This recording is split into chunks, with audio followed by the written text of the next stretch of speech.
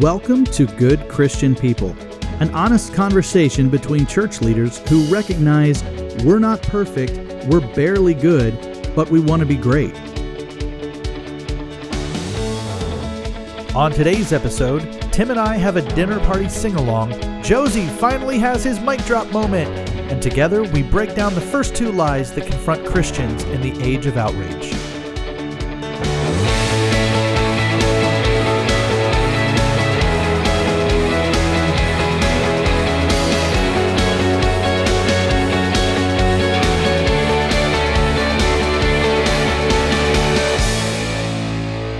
Hey everybody, welcome to Good Christian People, the podcast. Episode 8. Ocho. We're really getting good at our rhythm here. Is that right? I'm very good. Hey, what movie was ESPN the Ocho That was Dodgeball, but I was also going to say The Rhythm is Gonna Get You. Rhythm is gonna get you. Name that artist. Estefan. Gloria. Yeah. Gloria Estefan. Ole, ole. Yep. Ole, ole. Right, We probably shouldn't be talking about secular music here. That just shows our debauchery, right? Right. I mean, Yeah. You were listening to Freddie Mercury. I was. Just a little bit ago. Mm-hmm. Well, because you said the word bicycle. Bicycle. 12 times in a row. Bicycle. So how could I not play that song? Yeah. Hey, so my name is Bodie. Across from me is Johnny Utah. And the guy running the whole show, the one we could not do this without, the leader of the Pussycats, it is Josie. Say hi, Josie. The still hairless one. Still hairless. $100,000 richer. Like one of those cats. How much of that were you able to keep? The hair or the money? No, I was just making sure because the SEC was listening in. Well, probably not the SEC. That'd be the IRS. Yeah. Yeah, FBI, CIA. Something with 3 letters. NSA. NSA. Mm-hmm. Yeah.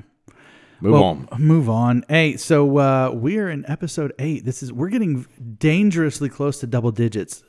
Looks like we made it. I can't believe we're still here. I'm very sticky today.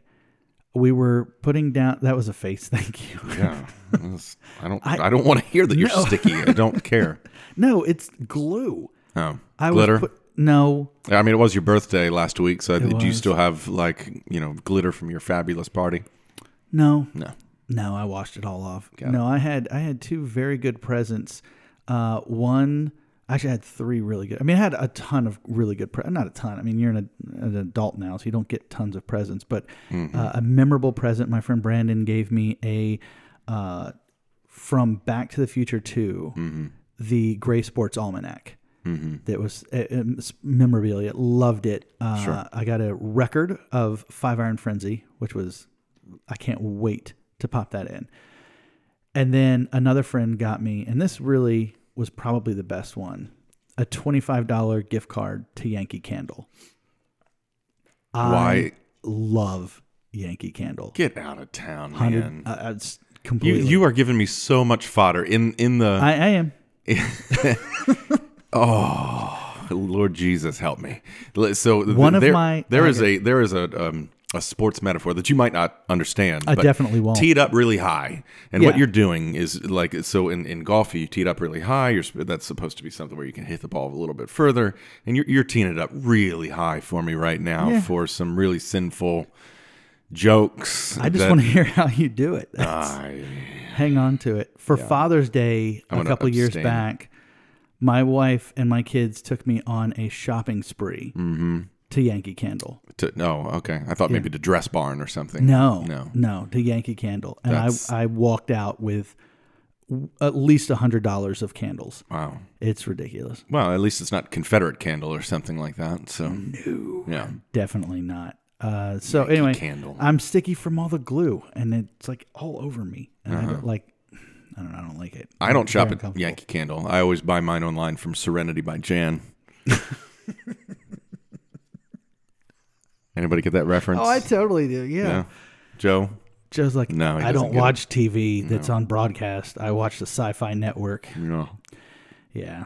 Yeah, I like her Bonfire. That's my favorite. Bonfire. Yeah, Serenity by Jan, Bonfire. What's the song? What?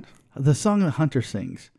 Oh, that's wow. One night you made everything all right. Yeah, you almost got the You're very close. That one night you made everything all right. Oh, man. Took me by the hand. That's what I was waiting for. You made me a man. That is from one of the greatest episodes in TV history. Dinner Party. Yeah. Everybody needs to watch The Office at least 9 times through. At least that episode. There's a blooper. You can catch it on YouTube where it's one of the funniest things where when Michael pushes the plasma TV 2 inches into the wall and John Krasinski absolutely loses it. Yeah. It's just that is a $200 plasma screen TV, babe. Yeah. Mm-hmm. So good. Oh, man. All right. So, guys, thanks so much for taking a listen to us again. We appreciate you being here. And we need to bring back our segment from our initial segment. I apologize for what I said last week. This is a new segment now? New segment. Okay. Yeah. Well, I mean, it was necessary last episode. Uh-huh. Do you have anything to apologize for from last week? Not that I know of. I haven't listened to the podcast from last week, so I'm not sure. I listened to it. Yeah. And I will say I'm very pleased with how it came out. I mean, we're probably... Did we dance on a line? No. We're going to lose friends? Yeah. We're going to lose church members? Mm-hmm. Yeah. I mean... Faux show. I mean, we weren't nasty, but I think people will be... I'll be honest with you. I don't even hardly remember what we talked about last week. So we talked about politics. And in the beginning of the Outrage book, sure. Yeah. And I think what was interesting about it is that I think it was a bold strategy, Cotton, to explain kind of our political positions and where we stand. We'll come back and clarify that a little bit. Mm-hmm. But I think it was bold. I think people are going to be surprised or maybe irritated, and that's okay. That's good. We'll have conversations. But if you are irritated or if you're happy, we would love for you to let us know. You can email us at goodchristianpod@gmail.com. Do we still just have those 2 emails, the ones that you read last week, or yes, did anybody else? Sort of. Okay, so we have 2 emails, which were great. I really enjoyed those. I hope more people will email us. So far, we have, I believe, 8 reviews on iTunes. On Apple. iTunes. Yeah. Oh, on Apple Pod. Yeah, Apple, sure. Yeah. Yeah. That's the only place people actually listen. Right. Because everybody has iPhones. Right. Except for you 2 jokers. Yeah. And the reviews, all 5-star. Josie's mad. He's got 2 phones. I got an iPhone. Yeah. One for his timer. He's like, I got a computer, 3 phones, and a tablet. We have 8 reviews on iPhones and whatever that is. Apple. How many 1 stars? None. Oh, none. 2s? But I haven't voted yet. My wife hasn't voted yet. Yeah, sure. But no comments. Like I asked my son, hey, pull up, see if we had anybody write us. And he's like, oh, you got 8. No one said anything, but that's good. We're soaring, man. I know. I mean, 8 reviews. 8 reviews. But that's just on one. And we've had a number of, so when you go back and you look on our site, that's kind of pulling together all the analytics from our listeners, where they listen, how they're listening. What I think is really interesting is that most of we're kind of hitting the same numbers for every episode, except for episode number 2. Yeah, the bad church leadership. Nobody wants to talk about failed leaders. Seriously, like half of the listenership has not skipped over that episode. Yeah, I was surprised, and I was like, I mean, it wasn't our worst. No, this one might be. I think we called out some people on that one, so maybe it's good that nobody's listening to that one. Yeah, that's good. That's good. But I have had some friends that I have run into and have had conversations, and they always start in a way that makes me extremely uncomfortable, is when they go, hey, I've been listening to your podcast. And I'm like, okay, like where is this going to go? It makes me very, like, I don't want to talk about it. Like, because I don't want you to feel like you have to say, leave me alone, dude. I'm checking out. I've got 3 candles I need to pay for. Right. Exactly. Sure. Exactly. I mean, yeah, I get stopped by on the street all the time by people who are like, I love your podcast. And then I wake up. But so one of my friends, Brandon, sent me a long message talking about how he's been listening to it. Mm-hmm. And he was commending you a lot, because he's like, I watched Tim preach. Yeah. And he does a great job of kind of keeping a lid on the sarcasm when he preaches. That when he's doing the podcast, all of a sudden it's like, the real Tim. This guy has a personality. Yeah, now you can tell that. Yeah, my pulpit personality is not me. It's a fake front of pious nonsense. Hypocrisy. Sure. Absolutely. Yeah. Full-on hypocrisy. He's basically like, I had no idea Tim was funny. I'm like, neither did any of the rest of us. But I'm tweaking his words a little bit. But I did get a positive comment about me from our friend Levi, who told me I had good diction. Mm-hmm. And that was about all he said. And I went, okay, that's not great news. Well, when you don't have a good sultry low voice like me, you have to enunciate well. Me, I can mumble through and it still sounds good. And I really irritated. I feel like you're just, I don't know, bragging about your puberty. Mm-hmm. Like I will hit mine. Yes. And one day I will sound good. My daughter called it, what was it? The other day she said that at some point Dad will hit second puberty, where it's like his voice will finally lower. And I was like, that's really funny. By the way, so now that she's grounded, but that's funny. You're on the backside of 40. Shut up. Right? Yeah. And so when are we going to decide what age is the hill, the crest, the pinnacle? What's that age? It's always 10 years older than where I am right now. So when you're 85 years old, you're going to say, nope, 95 years old. That's when I'm going to be over the hill. If I'm alive at 85, I'm going to be so mad. You should write a song called Alive at 85. That one night. Yeah. Excellent. Yeah, I'll do that. But any of our two listeners want to write a song, Alive at 85? Alive at 85. Alive in 85. And Alive at 85. Yeah, Alive in 85 was more fun than being alive at 85. You don't know. You've never been 85. True. And And then I had a conversation with a pair of twins from our church. Well, not really. It was not at the same time.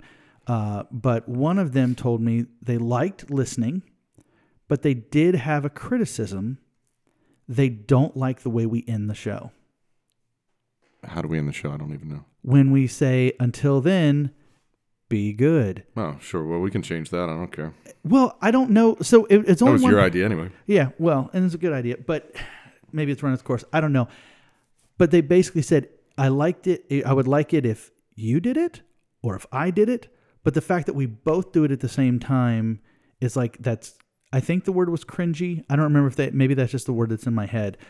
But all right, well, I have two responses. Number one, congratulations for sticking all the way to the end of the Daggone podcast. Yeah. Like I've never listened to the end of a podcast. Yeah. Ever. You know, Ever? you just, when they're signing off, you're like, click, go to the next one. Who wants to listen to the whole end of the sign off? So number one, congratulations. Number two, done. I'm out. Oh, no, good. You can say be good. We mix it up. But I feel like we should allow the listeners to determine that, because you don't know. Maybe somebody is like, you know what? I was having a really rough day, and then I heard both of you say be good at the same time, and that just made me go, life is going to just be. So if you're listening to this, if you've made it this far, if you're still hanging with us 10 minutes in to the podcast, and you like the be good, I don't know, well, maybe we'll put out a poll on Facebook or something. We'll try to engage people a little more. Feel free to send in a recording of yourself saying be good. Oh, that would be awesome. Mm-hmm. Let's do that. Yeah, that'd be fantastic. Send in a thing of you saying be good. And we need somebody's like little 2-year-old child. Just say, so sweet. Be good. It'll still sound like me. Mm-hmm. Yeah, and I hit puberty before I do. And then Josie just held up a note that said no. Puberty. He's like, I'm not mixing in anything else. You know, when I drove here today, I had no idea that we were going to say the word puberty so many times. So congratulations. Well, no, it's quality podcasting. If you're just mixing it up. So anyway, if you have any thoughts at all on how we can improve the show, I asked a friend, Justin Hannikin, and he wrote a dissertation on all the things that we should be doing differently. And I now have blocked him from contacting me. Oh yeah, he's been blocked for years for me. He's not a very good person. So if you have thoughts, email us goodchristianpod@gmail.com or find us on Facebook, YouTube. Why did I say YouTube? I almost said iTunes, but I'm so tired. Are we supposed to be on YouTube? No, not yet. I don't know. We'll probably just re-record all this and edit it out. Yeah. So let's just, to the listeners, we're already a half an hour in and we haven't discussed anything, but we also have a lot to talk about this episode. And so we are actually going to break this into 2 episodes. So instead of just our normal Tuesday, publication of our episode, we're going to put out part 2 of this one on Thursday. So it'll kind of be like an episode 8 and an 8.5, I think. Yeah, 8 and 8.5. 8 and 8.5. So you get a free extra episode. Free. I think it's always free. Yeah. And no ads. No ads. Mm-hmm. Yeah, because we have not yet found someone to sponsor us. I don't know that we're going to. No. Yeah, we were. So you sent me an article that basically said you should figure out a way to connect in with other podcasts and like cross promote each other. Yeah. And whatever. And your response was, nah. Should you tell everybody your response? No, my response was, I'll be honest. I feel like a lot of the Christian podcasts that I have heard and I've listened to are a little bit like, I don't know what the word is. Everything is good for them. Everything is happy and perfect, and Jesus is always smiling. And I feel like our podcast is a little bit more like, hey, not everything is perfect, and that's okay, and let's navigate through that. Sure. So we're real, and they are not. No, I'm not saying that, but I'm not disagreeing with what you just said. No, posers. I'm kidding. I'm totally kidding. No, all the rest of y'all, all y'all posers. No, they've just figured out how to be good. Oh, gotcha. And we're behind. We're behind. We're on the 8 ball. So we're trying to figure that out. On the 8 ball. We're behind all of them. So as we're recording this, lying in repose right now is RB. I always want to say RGB. I know. Because I come from the IT computer world. So multiple times. Yeah. So RGB. Ruth Bader Ginsburg. And that's, listen, the that's notorious RBG. Yeah, that's not a slight to her. I certainly honor her and her service to our country and all that kind of stuff. That's just me not, I don't know. Sometimes I think I've got a little bit of dyslexia in me. So, sure. Those initials are a little bit hard. That's convenient to throw out there. Yeah. So like anything you say, you can be like, oh, I told you guys I had this. Yeah. So obviously, let's see, I was actually having some dinner with some friends and somebody, my buddy looked at his phone and he went, oh, that makes things interesting. I said, what? Yeah. And he said, RBG just passed. And I went, oh, wow. And of course, he was correct. As we all knew, that did make things are very interesting at this point in time. Yeah. And I don't feel like they needed to be made more interesting. Yeah. Like I would have been fine if we had just had a week where no one died and nobody said anything dumb. Mm-hmm. And we didn't get that. So what are your thoughts? I will tell you, when I was at my birthday dinner with my lovely bride, we were sitting outside at an Italian restaurant. And all of a sudden, I got the alert. It's called a ristorante. Ristorante is Cafe Gia. It was very, very good. Cafe Gia, please sponsor us or just bring in food. I looked at the phone and it said Ruth Bader Ginsburg had passed. And I went. And I'll tell you, my first thought was... Well, your wife's first thought is stop checking your phone in the middle of dinner. But anyway. Yeah. But our first thought was, oh, Brianna. So for those of you who don't know, Brianna is our friend. She leads worship on Sundays with us, and like Ruth Bader Ginsburg is her hero. Her hero. Yeah, I mean she's a lawyer. She's in law. Yeah. She's very short. Very short. Very short, like RGB. Yeah. RB. All right, you'll get it. Ginsburg. Bader Ginsburg.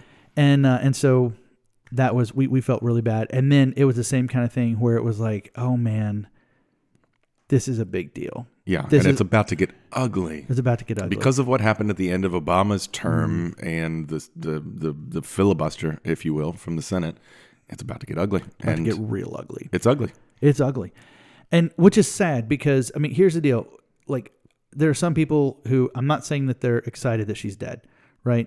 But there are some people who are glad that she is no longer serving on the court because she didn't make decisions that conservatives really enjoyed. Yeah, I mean, she was big on women's liberation, women's rights, and all that kind of stuff, right? But I don't know. I mean, I really haven't done the research because that's not my world. But I guess she was for abortion. Is that correct? And for some other things that the conservative camp would not want, right? She was very progressive. Okay, so like LGBTQ rights and all that kind of stuff. She's very much into equal rights for everyone. And I'm for equal rights for everyone. Yeah, sure. But and she really was the words trailblazer, pioneer, hero.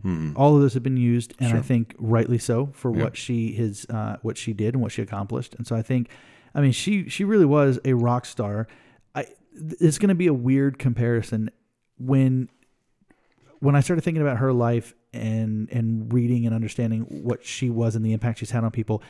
It very much felt to me like the passing of Chadwick Boseman, right? Like we haven't really talked about that, but Chadwick Boseman, the actor who played Black Panther, Thurgood Marshall, Jackie Robinson, like he meant so much to African Americans because of the representation, because of how he was as a human being, both on and off screen. And it was just a sense of, I have someone that I can just revere, and that someone that I can look to and be represented in this culture in a great way. And I think Ruth Bader Ginsburg was that for a lot of women. Sure.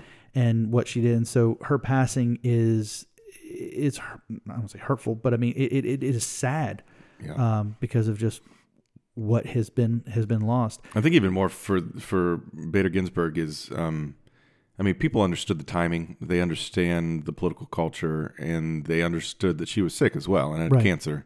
And I think there was a lot of people who were hoping that she would hold on, and be able to continue to serve in hopes of a more progressive president and all this kind of stuff.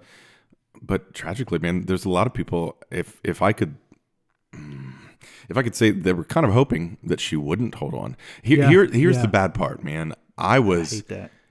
I don't get on Facebook often, but I did get on Facebook like the night that after my friends left for the dinner party, and then the morning after, I got on Facebook and looked around, and I did so out of fear. I was really fearful, and some of it is because I've stopped to follow some of the voices. I probably didn't see anything because I've unfriended and stopped following some of the people who were just downright nasty online. But I was fearful to see whether people were going to be gloating or happy or excited or anything at the passing of another human being. Thankfully, I didn't see that, but just the fact that I was apprehensive said something to me. Yeah. No, totally. I mean, I will say I don't feel like I saw that, which I'm grateful for.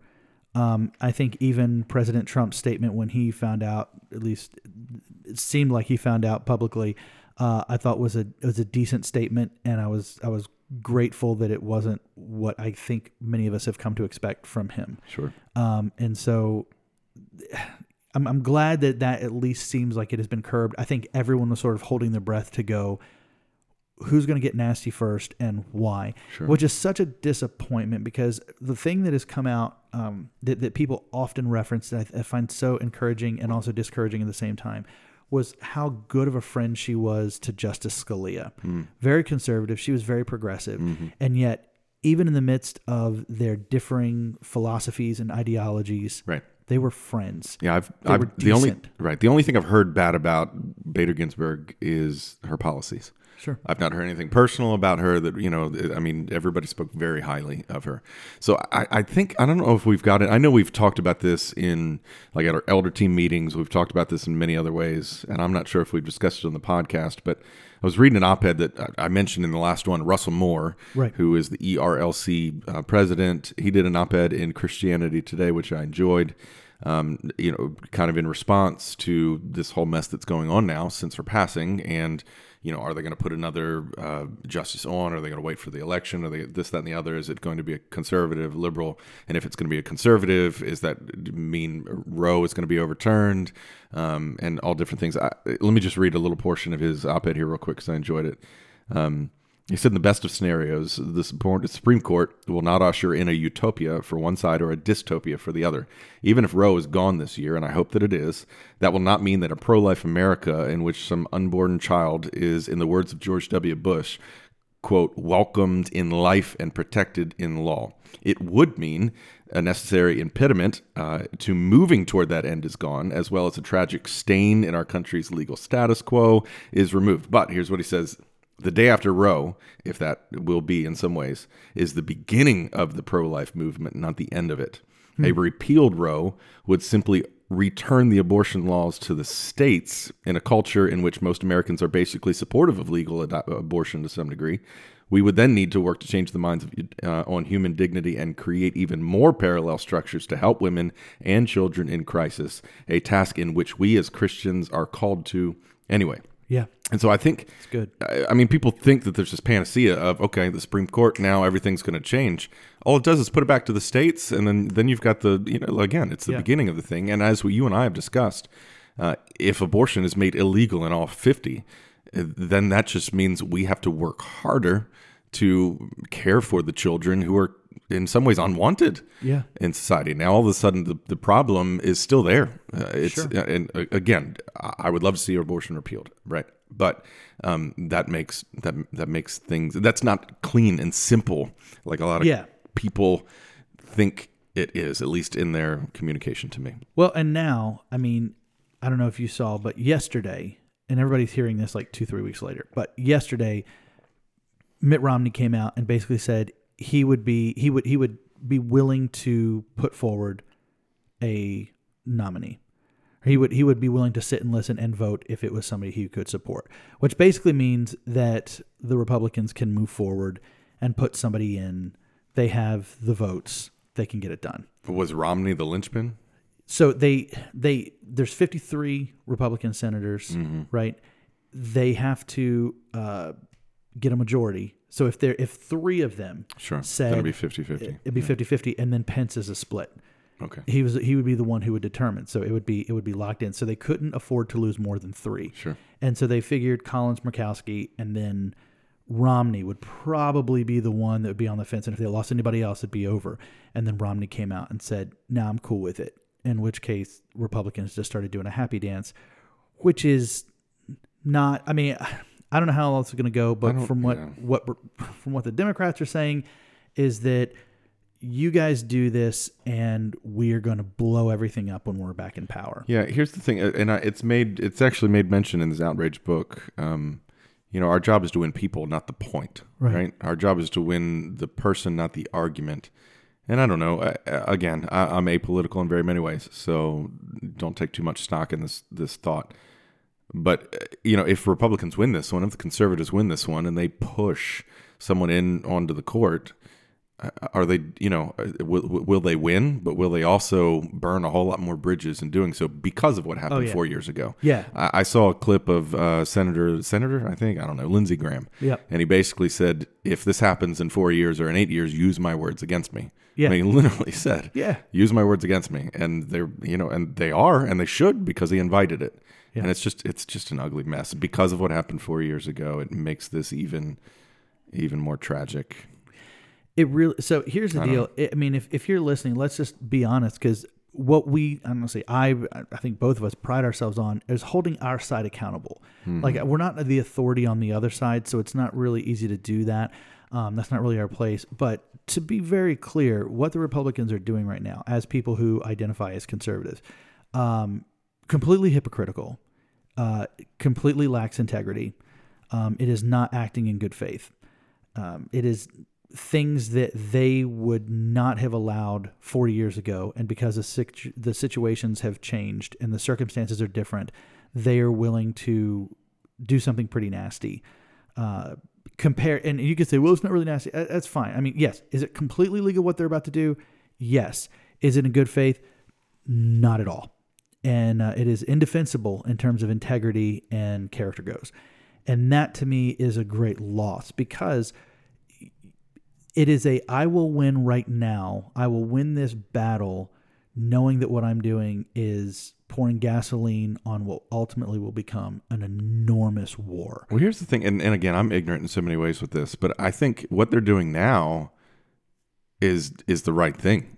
What they're doing right now is the right thing, had it not been for 4 years ago. Sure. 4 years ago was the sin. And 4 years ago, they rewrote the book. Yeah. And now they're saying, "Oh yeah, we didn't rewrite it. We're going to go with the original, right? Let's not go with the amendment. Let's go with the original that we didn't amend. Forget about the amendment. Just forget that." Because historically there have been Supreme Court justices who have been appointed to the court in an election year. Sure. Right? If there's a seat, then you fill it. And the thing is that the seat that Obama had to fill was like in February of an election year. So he had almost an entire year of him still being president that he could have put somebody, and the Republicans just said, no, absolutely not. It's an election year. And my thing was like, if the seat had become vacant in December, would you have said the same thing? It wasn't technically an election year. No, it's like, how far out are you going to go? It's just, we're just going to impede, and we're going to do things our way. It's ugly, man. Yeah, and this is any points. And this is one of the reasons why I just keep my head out of it. Yeah. Because when my head is in it to get to the book, man, that's when it is so easy to get outraged. Right. By all of it. Yeah. By the hypocrisy of and you mentioned sides. I hate using the word sides because that assumes that there's nobody in the middle. That assumes that everybody's on one side of the fence or the other. It's like a middle school dance, Yeah. Boys on this side, girls on that side. I mean, there's so many people. I mean, well, there used to be a spectrum of thought. I mean, we are definitely moving towards the other side.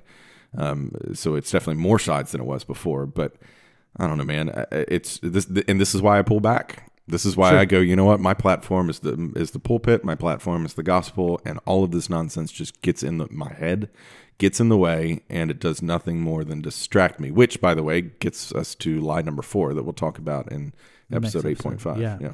Okay, so we do need to get into actual discussion and the lies, but before we do that, I know we kind of joked about the whole. I apologize for what I said last week. We didn't have anything, but in a conversation with you, you did indicate that you would like to clarify something that you said last week. Yeah, clarify and that's what I just said. So I am independent or unaffiliated, and in my platform is the pulpit, and I'm kind of political agnostic, and I told you all of that, and I stand by all of that.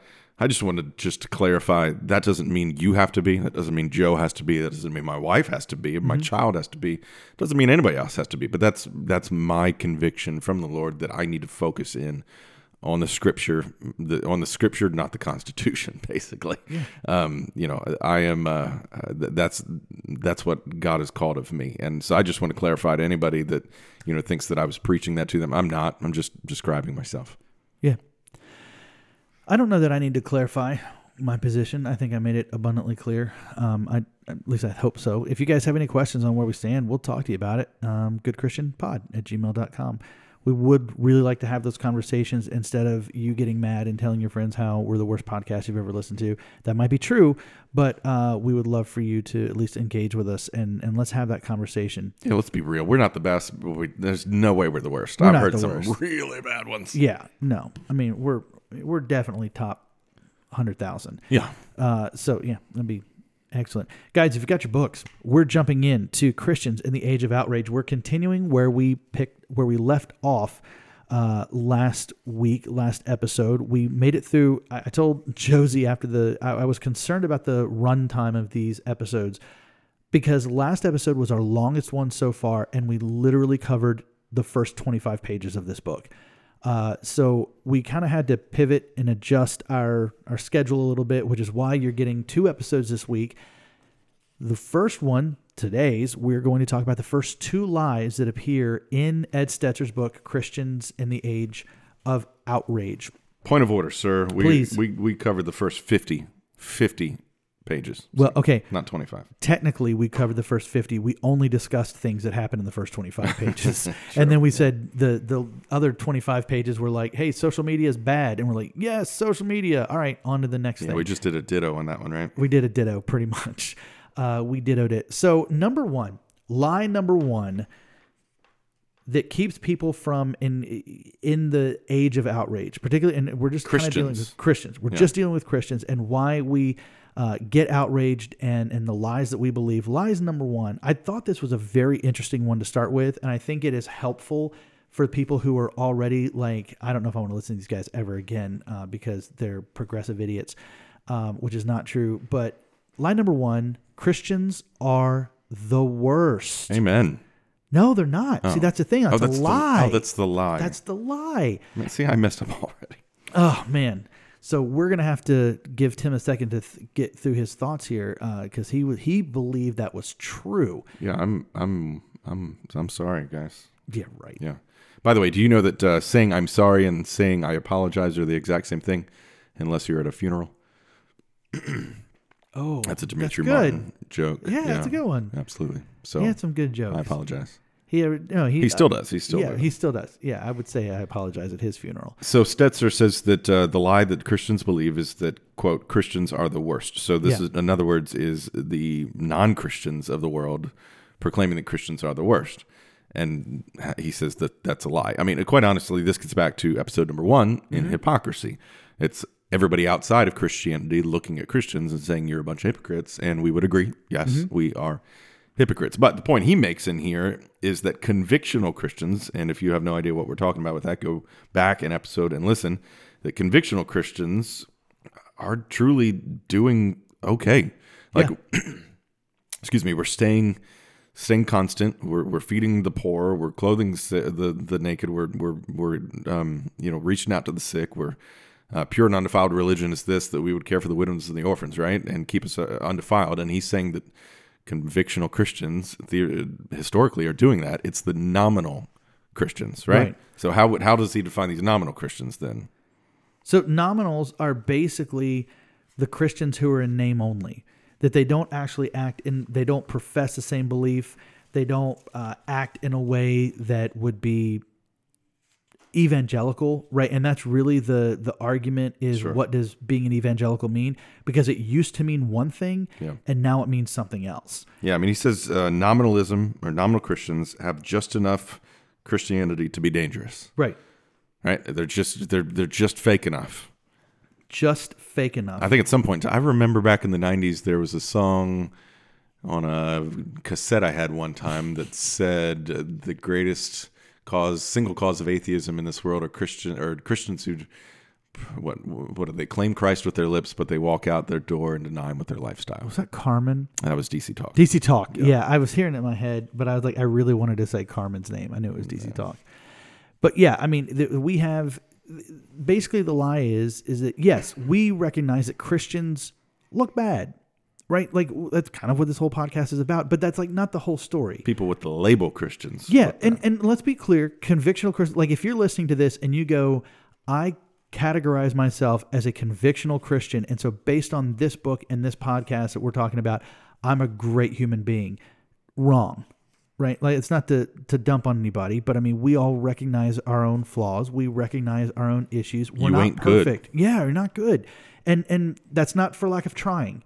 Like we want to be good. We want to be better.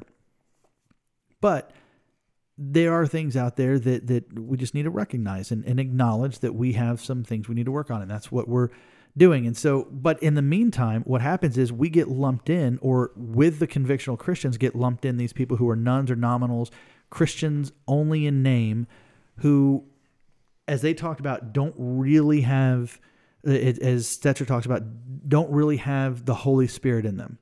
Yeah, right? They're not really true disciples. Yeah, he uses, and I plan on this upcoming Sunday using this in my message when I discuss this chapter in the sermon. He uses a marathon runner analogy. Yeah. Right? So 100,000 some people run a marathon every year, and a lot of people finish, but a lot of people don't. A lot of people make it 5-10 miles or something. They peel off and they just can't. And it's because they didn't train. It's because they didn't put in the effort. They didn't do, the actual, they didn't train. And his analogy, it's not perfect in my mind because it puts works into, the equation. But he basically says to finish the marathon of the Christian life, you need the Holy Spirit within you. So in other words, it's not on your power, but it's in your giving yourself over to a discipleship, giving yourself over to sanctification in the Holy Spirit within your life. And it's the Holy Spirit who's going to finish the race for you. And so then we really get into a conversation of the people who walk away from the church. Now we're talking about the old Baptist, once saved, always saved, and were these people actually of us in the meantime? So were these nominal Christians, were they actually saved? Were they actually of us, or is it just the people and only the people who cross the finish line with the power of the Holy Spirit? So now what we have is this blend of what is, I guess, considered evangelical, but it is largely filled with nuns or nominals who are making things, who are skewing the results, right? That when you look at statistics on Christian engagement or what Christians look like in the culture and how our sins or our flaws look exactly like the secular world, which we actually talked about in the hypocrisy episode, that's kind of skewing the results. That's kind of skewing the numbers. And so what we have now, and Stetzer talks about it in his book, is that evangelicalism is kind of having an identity crisis right now. And evangelicals are kind of at the forefront because you remember back in 2016, there was a whole statistic about how white evangelicals gave Trump the presidency. That 81% of white evangelicals, 81% of us said we support what this guy is doing and what this guy is saying. No kidding. 81%. I didn't. 81%. Okay. And I highlighted this because it's so insane to me, is that with all of his past, with all of his whatever, he won more evangelical support than any other 21st century Republican presidential candidate ever. So evangelicals, probably white evangelicals is probably the correct way to say that. I'm sure that's not written in there. But white evangelicals supported Trump more than they supported any other Republican presidential candidate. And then, and the statistic that he has in here that absolutely destroyed me is, you remember Roy Moore, who he was going through all of these sex allegations and abuse, everything. That it said polls released as a campaign reach talking about Moore as a final stretch indicated, I can't even read this, evangelicals were more likely to support Moore after the allegations broke. See that? I don't like, and that 0 sense, right? And so I have to believe, I cannot believe that convictional Christians who have given their life to the Lord and have said, okay, Jesus, how do you want me to live? How do you want me to think? How do you want me to act? What is the mission that I'm on? When, you know what? I heard about what this guy did when he was younger and how he completely misbehaved is I don't know who's listening. So I want to be very careful about how we talk about this guy and what we say. But that Christians, convictional Christians, then said, you know what? I wasn't for him before, but now hearing what he's done, I totally am into this. And so there is basically this group of evangelicalism, this sect now that is making things go. We have blended our religion, our faith, and politics, and now evangelicals have just basically become a political group, which is why so many people are walking away and no longer calling themselves evangelicals. Yeah, because as he's mentioned, and somehow I missed this. I don't have any highlights in this this section, mainly because I was reading this for the sermon, not for this podcast. But somehow I missed this whole section, I believe, when you mentioned the 81%. And I know a lot of people, when they hear that, they're going to say, no. There's no way. There's no way that evangelical Christians were more likely to vote for him. I went back and read the footnote here because everybody, not everybody, some people are going to cry fake news because that's what we do. That came from a November 2017 piece in The Hill. The Hill. I have no idea the political bent of that publication, but regardless, they polled people who said they were evangelicals, and that was the result that they get. Not skewed. I mean, you can say they asked the wrong people. You can say they asked all of the, the cultural, and it just so happens they accidentally asked, 90% happened to be cultural Christians, and the only 10% were convictional. But still, these are people who claim Christ. Right. Say, I am a Christian. Yeah. And they moved in that direction towards total debauchery and said, yeah, I'm actually more for him now.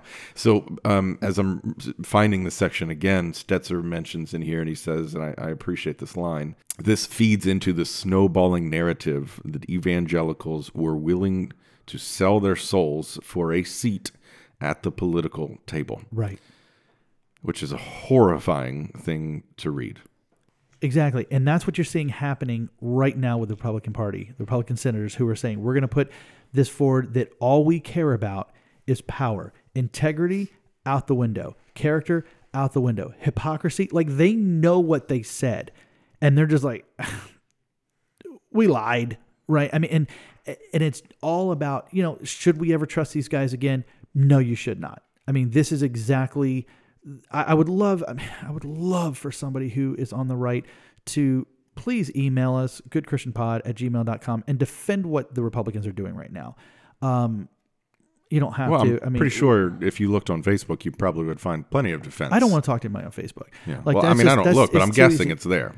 No, it's there, but it's just I'm sharing articles and posting somebody else's ideas. I would love to have a conversation with somebody who can think through these things and have a discussion on them. Right, but again, I would say that people can easily defend what they're doing right now, were it not for 4 years ago. Sure, because they're inside the law, but they're not inside the amendment that they made 4 years ago. So basically, what they're doing is forget about our past sins. We're gonna, we're covered by the grace of Jesus on what we did 4 years ago. So let's just forget about that and let's just do what we can do right now. Well, they knew they were being dishonest back then. Oh, okay. And it's all about, I will sacrifice character and integrity just to get more power and just to get what I want. Like the draw of power is so great that I'm willing to compromise.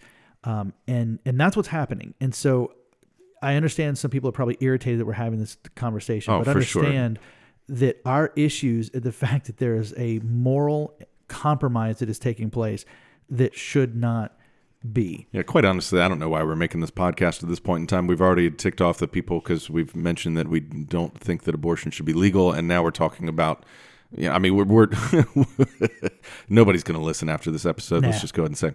But here's the deal. You're talking about Christians in the age of outrage. That's the sad part. Nobody's going to listen to this podcast afterwards because we're not agreeing with what they're saying on both sides, and no one can listen to opposing views in today's day and age. That's frustrating. Yes, it's very frustrating. It's frustrating. Here's what I found in this chapter most incredulous. I don't get that when we look at a poll from the Billy Graham Center Institute, in partnership with Lifeway Research. So for the fake news criers out there, this is Billy Graham and Lifeway, the old Sunday school board from the Southern Baptist Convention. They polled evangelicals and non-evangelicals and said, in the 2016 election, what was the most important thing, the deciding thing to cast your vote? Let me just read through this. Hang on. Go ahead. Before we do that, okay. Josie, have you read this book yet? Have you read this part? Okay. So I wanted to ask you, because you're looking at the chart, right? I'm looking at the chart. He can't see it. Yeah. Page 72. If you've got the book, page 72, here's what I want, because I'm sorry to jump in on your thing, but I didn't want you to give this away before I asked Josie the question. I jump on you all the time. So I know. Fun. So we're going to talk for a second about abortion, right? Or is that where you were going? Yeah. Okay. So I've heard so many people this election cycle talk about the reason we have to support President Trump and have to vote him in is because of abortion, for no other reason than abortion. Get those Supreme Court justices in and let's overturn that bad boy, which I'm sure at some point we will have a discussion about. There's an article David French wrote a couple weeks back about how not voting for Trump does not mean you have blood on your hands. And actually where you see the greatest decreases of abortion are during Democrat presidents. But we'll get back to that. Now, Josie, for real. So I wrote this up. I meant to count it. 1, 2, 3, 4, 5, 6, 7, 8, 9, 10, 11, 12. We'll go with 12 because none of these and not sure make up for 11%. So Josie, in 2016 presidential election, they asked evangelicals and non-evangelicals. Let's just talk about evangelicals for a second. Forget about the non-evangelicals. Non-evangelicals. Evangelicals, out of the top 12, most important issues, the deciding how to cast your vote. And it was like Supreme Court nominees, taxes, economy, immigration. Where do you think abortion ranked? You can write it down. 10. See, you set up that question for the fact that he knows it's going to be low. He knows it's going to be low just because of the way you set it up. Josie, it was 10. Yeah, exactly. It was 10. Actually, it's not. It was 10 because it's 5%. So 1, 2, 3, 4, 5, 6, okay, 7, correct. 8, 9. Yeah. 9. Yeah, you're right. It's 10. So all right. Let me just read this. So, according to the Billy Graham Institute and Lifeway Research, evangelicals. We're not even going to look at the non-evangelical side here. The number one deciding factor in the vote: economy. Number 2, position on healthcare. Number 3, position on immigration. Number 4, ability to maintain national security. Number 5, personal character. Technically, well, if we're going by the count. Number 5, you're right. Religious liberty. Religious liberty. Religious liberty. All right. And then tied for 5, tied for 6, 7, and 8 is personal character, ability to help those in need, and Supreme Court nominees. And then all the way down position on abortion rights. Again, I can't even. I don't even. Again, that doesn't jive with the people that I talk to. Everybody says Supreme Court and the reason for Supreme Court is abortion. Again, because I think a lot of people think it's going to be a clean. All we got to do is overturn Roe, and then everything's. But okay, then it just sends it back to the states. So again, this doesn't jive with the people that I talk to, but I believe this because it's an actual statistic. It's an actual poll that went out to all those people, and it's just incredulous that. Economy. When people say I vote in my pocketbook, proof positive. Mm-hmm. Yeah. Okay. So what I want to look at, Josie, hold that up again. Josie just shared. I'm glad we don't have a microphone. He says my political stance is excommunication of political Christians. Yeah, that's why you don't have a mic. Yeah, exactly. Because the two people that are still left that are like, what is okay, fine. This is so disingenuous to me, the arguments that you hear now about abortion, about how that is the thing. Because what is so frustrating is to look at this chart and to go, people who said my number one issue is this. Abortion, of evangelicals, abortion got 5%, which is only 3% more than non-Christians. Yeah. And that's 5%. There's literally looking at this chart of evangelicals, 5% said none of these. So it's the same as abortion. And 6% said, I'm not even sure. And improving the economy was 17%. Yeah. So when it came down to what is really important, it's money. And what are we willing to justify? And this is the thing that makes me so frustrated. I'm glad we're about to leave this chapter because it just makes my heart break. Personal character was 7%. Was more than abortion. More than abortion. And for non-evangelicals, that was one of the areas in which non-evangelicals, non-Christians, surpassed evangelicals. So non-Christians said, you know what, personal character, 13% is why they voted for or against Trump. Yeah. So according to the Billy Graham evangelicals are even less than that. Billy Graham and Lifeway, basically, evangelicals said it's all about the Benjamins, baby. They said it's all about the Benjamins. Not the unborn Benjamins, but the Benjamins in my pocket. And we don't care about personal character. Yeah. Like this is such a difference from what we hear in the culture and from what we hear from our circle of people that are just like, look, you have to vote for Trump because the left are baby killers. I mean, and those, I mean, I'm not exaggerating. Like that's what they're saying is that it's just going to be mass murder of babies in the street if you don't elect Trump. And I have a difficult time not saying I don't think that's actually what is your concern. Can I pitch an idea that I'm not sure my full conviction on it, so I'm going to pitch it in the form of a question. Okay. Is there a chance that the Republican Party knows that to a substantial amount of people, so at least the people that I talk to, all right? So forget about this poll for a second. Is there a chance that the Republican Party knows that the people that I talk to, abortion is their single deciding vote in their vote? So in this church, that's what I hear all the time. Okay. Is it possible that the Republican Party knows, and so they use it? 100%. Is it possible that the Republican Party really doesn't care about abortion rights one way or another, but they know it will get them votes, and so they will stand up and take a position on it? I'll go one further, and this is really. I would imagine that there are people that we know or people that we know who are out there who are on the right who wave the flag of pro-life because they say no abortion, no abortion, no abortion. And what they're really doing is just trying to say, this is such a loaded issue. I need you to vote the way I want you to vote because what actually matters to me are other issues. Sure. And so what they're saying is the economy number one? Like, I like the economy under Trump. I like Trump's immigration policy. I like this. Does he have a horrible moral character? Yes. Is he fit in terms of character and integrity for the job? No.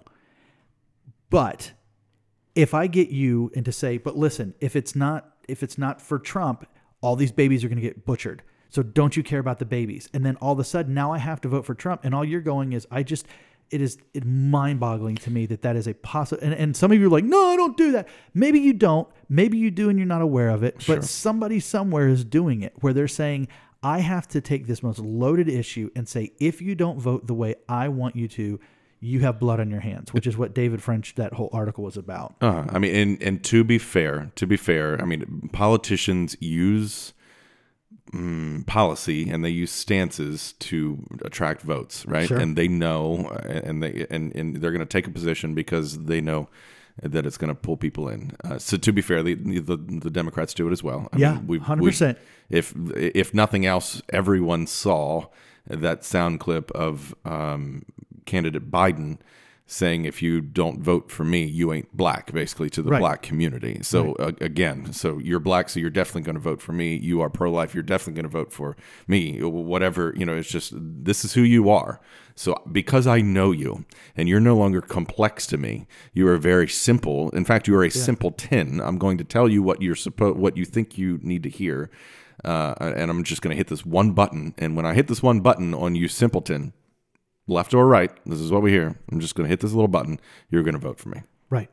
It's just red meat to whichever party you're going to. And I 100% believe most people are far more complex than that. But those hot button issues work. Okay, so I think we're kind of even off topic here. So we started off talking about Christians are the worst and that being a lie. So let's just, do you have any more to talk about, or can we wrap up this one point? Yeah, let me pivot this way and say this. I said pivot. I'm trying not to say pivot. So for those of you who are listening, who go, look, the lie is that Christians are the worst. So don't be discouraged by terrible examples of Christians who get in the spotlight, okay? Because they are there. There are going to be Christians out there who are in front of microphones who are going to make you look bad, right? Don't be discouraged by that. But at the same time, don't be complacent. Don't allow them to be the ones that speak for you, that we have to show another way. It's not enough to sit back and go, well, that's not me. That's not who I am. We need to show that there are other voices and other people out there who are stepping up to say, this is who we are. This is what a convictional Christian looks like. And that's why I think there are so many people who are walking away from the term evangelical because it has become hijacked to mean something it used to not mean, and now it means. And so we are on now to line number 2, and we're already going so long. Mm-hmm. I'm so glad we are not trying to do all 4 of these in one episode. So line number 2, my outrage is a righteous anger. Ooh. Right? Because I am mad about the right things. And so I am just like God in my wrath, and I'm going to throw myself into the fray, and I'm just going to, let's say this. So Jesus tossed the temple tables, so why can't I? I would say this. We hear this a lot. Yes, Jesus overturned the tables in the temple. He did that once. Jesus was not someone who typically grabbed a whip and started beating people and chasing out animals and doing that. There were times where Jesus exhibited anger. Most of the time when Jesus exhibited anger, it was still a loving. Yeah, it was at the Pharisees. But even when he Stetzer talks about here, where there are times where Jesus refers to being angry at people, he has anger in his heart towards their sin, but he's not yelling at them. He's not throwing things at them and threatening them and acting in a way that is aggressive. That there is anger, but that anger remains holy and it remains righteous. And the thing is that yes, we can look and we could say, yes, there was a time where Jesus really went off. He flexed his muscles, and all of a sudden you're like, this is a guy. But what he was doing it for was the purity of his Father's house. Of the temple. The temple. Right. And so if you want to have righteous anger, then get mad at what's going on in the church. Don't get mad at what's going on in the world. Again, I think Christ calls us not to anger when we see a world crumbling. He calls us to compassion and to emote sadness. I mean, he looked at Jerusalem and he wept over Jerusalem. He wasn't angry saying, you don't know the path for peace. He wept saying, you don't understand the path for peace. And so Stetzer makes the point that righteous anger, quite honestly, comes from God and God alone, because he is the only one who is truly right. He is the only one who is truly holy. He is the only one who is truly perfect in all of his ways. And yes, God does get angry.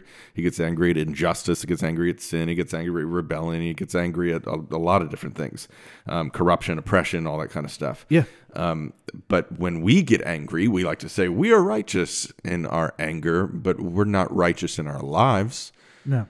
So again, he uses the term, which I love, pump the brakes. Yeah. Like pump the brakes, y'all, on your anger that you think is fire from the throne of God, when you haven't approached the throne of God quite as much as you should. You might not have approached the throne of God in quite some time, but you're still going to have righteous anger. But I'm going to have righteous anger because I know what makes God mad, and it's interesting how it's always the things that make me mad.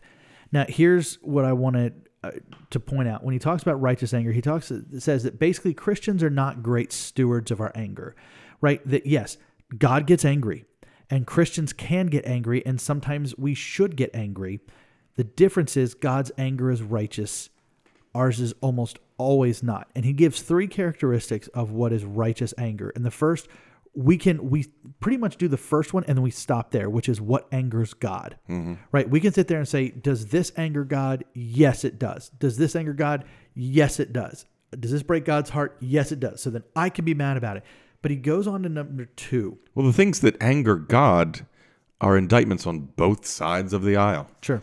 Does abortion anger God? Sure. It's murder of babies. Does caged children and the oppression of immigrants anger God? Yes, it does.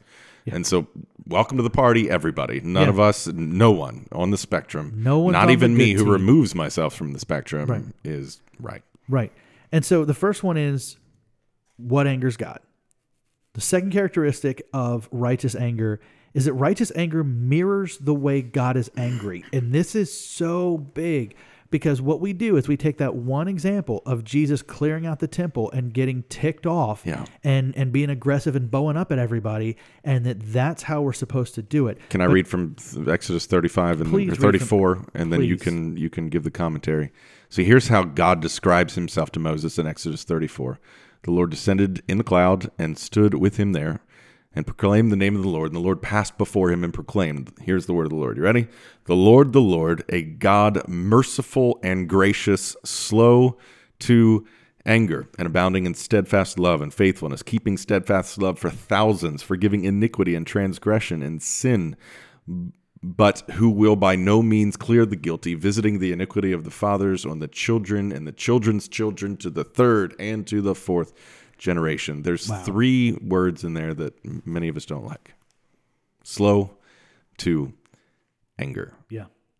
Because our anger is reactionary. Our anger, we shoot from the hip and we see something and boom, we're angry. Yeah. But here's, and we say we're righteous when we do it. But here's God saying, no, look at me, who is bathed in love and faithfulness, bathed in forgiveness of sin and transgression. Yes, I am wrathful. Like I will come down on things and I will cleanse things and I will be angry, but I'm slow. There's more mercy, there's more grace than there is anger in the person of God. And Stetzer says it this way right after that. God's righteous indignation flows from his love and faithfulness. Likewise, if your anger is not consistently and sacrificially tempered by steadfast love and forgiveness, it is not righteous anger. If that's not what your anger looks like, you are not righteously being angry. Yeah. You are not honoring God in your anger. You picking up a weapon, whatever that is, may just be a verbal weapon, and tearing someone down because they disagree with what you think is the correct way to do things or what honors God. You can be mad over what angers God. You can. And you can still carry and conduct yourself in a way that is unholy. You have not won. You have done you are contributing to this culture of outrage. And so you don't get bonus points for saying, I'm going to tear something down in the name of God, and God go, oh, well, you know what? That's not how I would have done it. Yeah. I would have treated people completely differently, but because you're standing up for this cause, because you hurt other people with the way you did it, then okay, yeah, fine. I'm going to give you a pass on this one. That is not the case at all. And it leads to the last characteristic of righteous anger, that it submits to God's role as ultimate judge. Right. So he says, he quotes, when God says, vengeance is mine, I will repay, in Romans chapter 12. He doesn't qualify with that but only if you don't want to dish out some of this really sweet justice for yourself. God is not sitting back waiting for us to swing and a miss.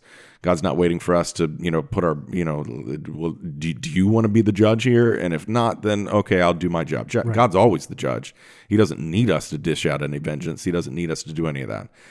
But he does point out some of the Psalms that make some of us uncomfortable sometimes. Yeah. When we read through the Psalms and David is looking at the enemies around and he basically says, God, can you kill all of these people for me? Right. He does point out at least the good in that, though. Sure. He's saying, listen, David is not saying, God, I'm going to go out there and I'm going to smite all these people. He's saying, God, right. can you do what is your job? It is an honest acknowledgement of, this is how I'm feeling right now, and this is what I want done. Am I going to go do that? No, I'm not. I understand, God, you are in control. If you don't want this to happen, then that's the way it is. But yeah, I mean, and so I don't have any issues with those Psalms, because it's basically David, it's basically the psalmist saying, this is how I'm feeling. I'm really not feeling great about these people or this issue. And God, I'm going to lay it before you and I'm going to walk away, because that's not my place to carry that anger and to carry that hatred, which is what we do. And so Stetzer, I almost said pivot. I almost said it. Pivot. That's going to be just the name of our podcast now. So we need to talk about outrage and what outrage looks like, because if we are not conducting our lives and conducting our anger in a righteous way, then that's not just unrighteous anger. That is straight up outrage. And that's the issue that we have to talk about. And there's so much of it happening everywhere on both sides. And at some point, somebody has to be the one to say, I'm not going to further this outrage. And so we need to look, and Stetzer gives us like a ton of descriptions of what outrage is. And so I just want to kind of look at those real quick.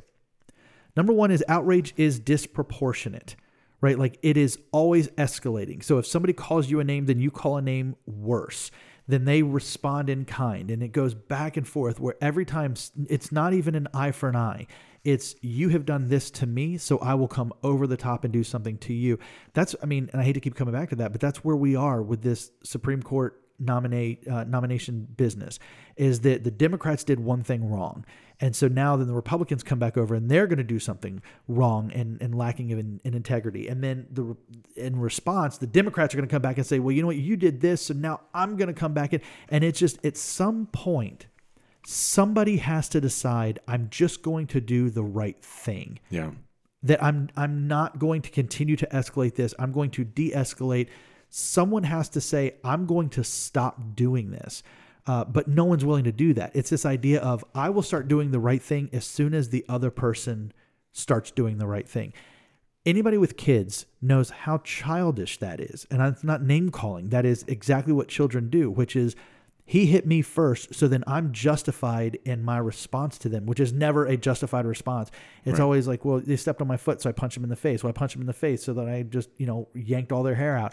It's this never-ending escalation. And at some point, somebody has to say, we will not continue it. He says in here, outrage is motivated by desire to punish or destroy rather than reconcile and refine.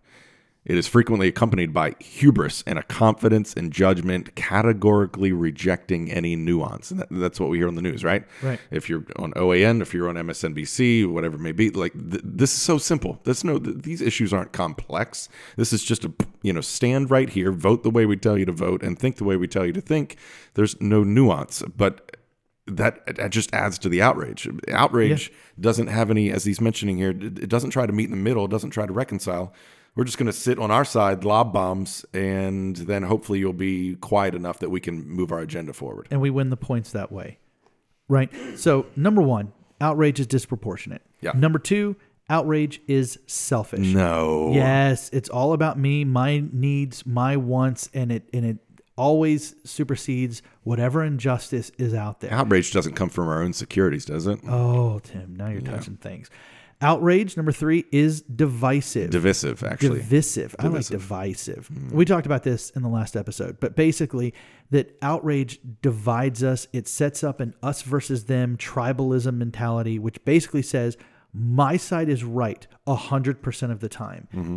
The other side is not just wrong. The other side is actively evil, and they get together in their little groups and they talk about how to be evil. And this happens on both sides. Oh, for sure. That both sides are sitting there going, this is so wrong. All these people do is come up with new ways to be horrible and nasty, and that's just not even right. You're just justifying your behavior, and no one is buying it.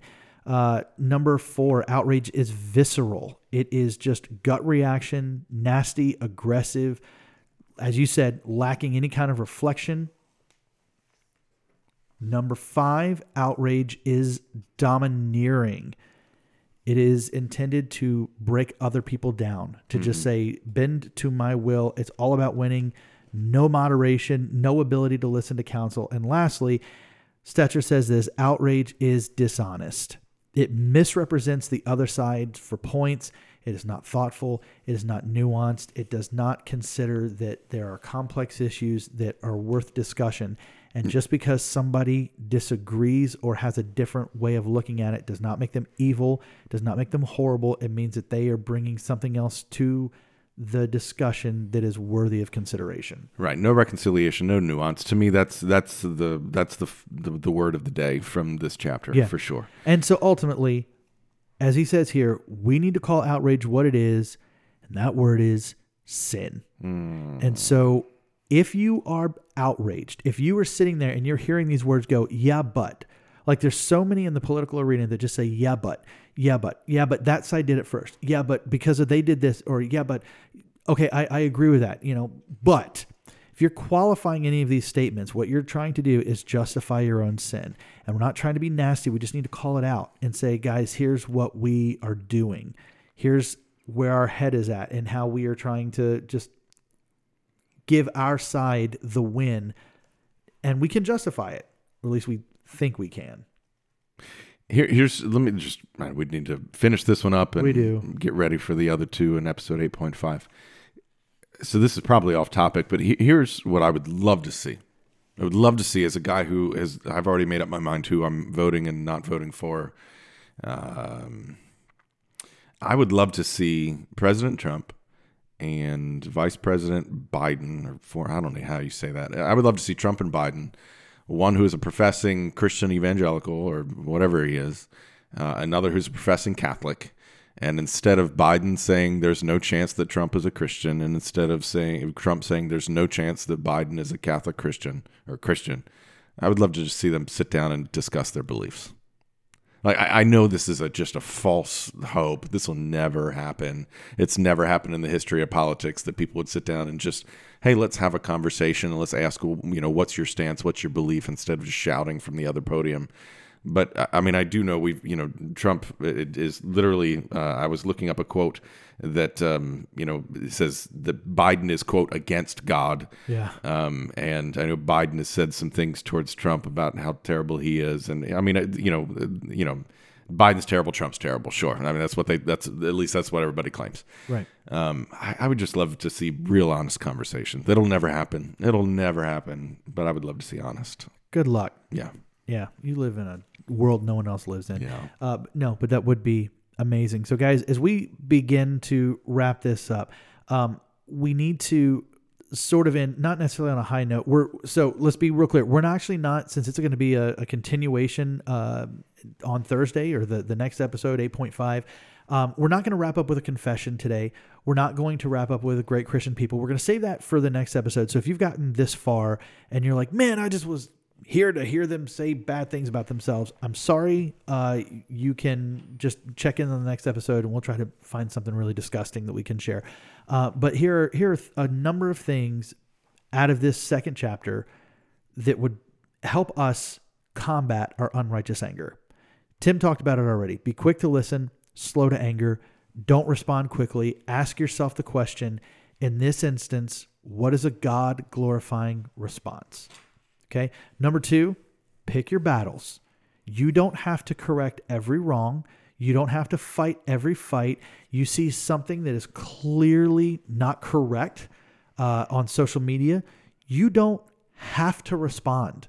You don't. There was a thing I saw as a meme. It was so good. It was like, you don't have to attend every argument you're invited to. Like you don't have to go to that. You don't have to participate. Choose to say, I'm not going to do that. And then think through what you're trying to accomplish. If you see somebody post something, if you hear someone say something, you need to evaluate, what is my end goal here? Not just, I disagree with you, so therefore I need to put you down and have you stop saying this thing that I disagree with. It's, what is the goal here? And then I got all those from his book, and I want to add 2 more. One, you need to evaluate who you are listening to. Let's say we.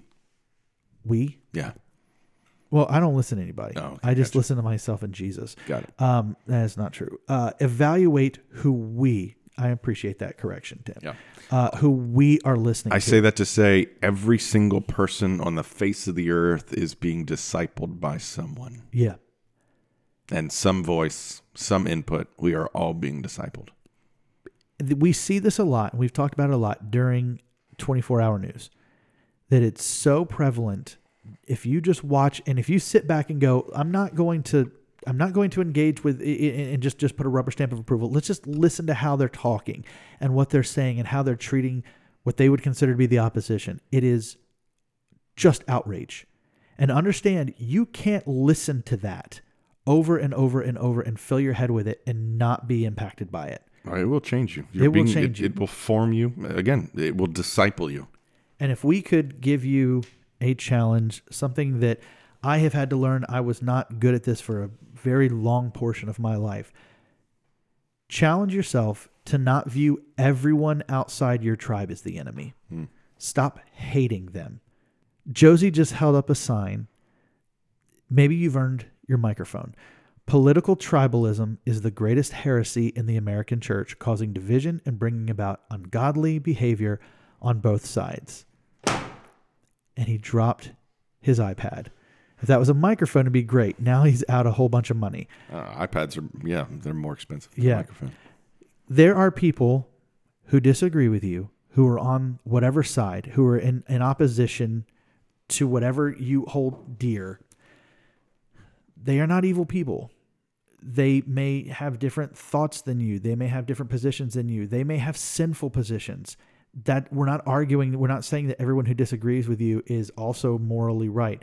But how we conduct ourselves will determine whether or not we are morally right, whether our anger is righteous. And I would suggest to you, and I believe Tim would do the same, and that we should reserve our anger for the things that truly break God's heart, not our own, not that fly in opposition to what we believe and the things that we hold dear, but actually break God's heart, and then express that in a way that Jesus would, which is with love and with forgiveness and grace for the purpose of reconciliation. And goodness. Yeah, it's like Paul says to the church in Ephesus, be angry and do not sin. So there are times for anger, but there's never a time for sinful anger. So guys, the world needs convictional Christians to step up and to act like Jesus, to be angry the way Jesus would, which is an incredibly loving way. And if we don't, if the church, if the convictional Christians don't start doing this, I would suggest there is no hope for our society. People are not just going to start being good. It is going to come from a transforming experience with the Holy Spirit working through us and helping us to be better people. And that is our goal. We're going to end it here for today, and we will pick up on episode 8.5, where we deal with the next 2 lies. So if you have the book, go through lies number 3 and number 4, and we will have that conversation then. Don't forget to follow us on Facebook, Twitter, and Instagram at GCPPod. Email us at goodchristianpod@gmail.com. I know we've probably stirred some things up, and we would like to have a discussion with you about that. Oh, we have stirred the pot. We have, and we do it in love because we want to be better people. So next time, we will continue in Christians in the Age of Outrage series, looking at the next 2 lies that we believe that help perpetuate outrage and division. Yeah. And until then, be good.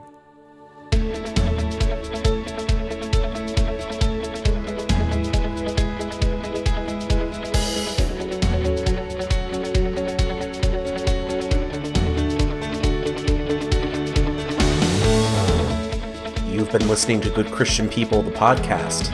Today's doubleheader episode was recorded on September 24th, 2020 by Jeff Higgins and Tim Byer, 2 pastors living in beautiful Glen Burnie, Maryland. If you'd like to find more of our content, please follow us online at goodchristianpod.com or follow us on Twitter at @GCPod.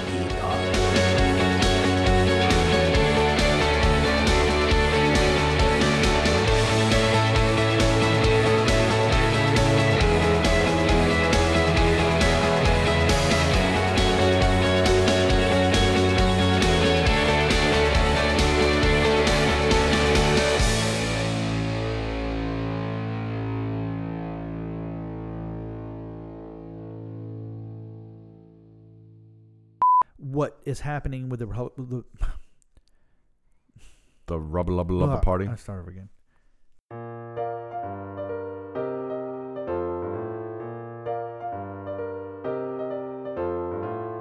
Blah blah blah party, you're the one who makes all my politics fun.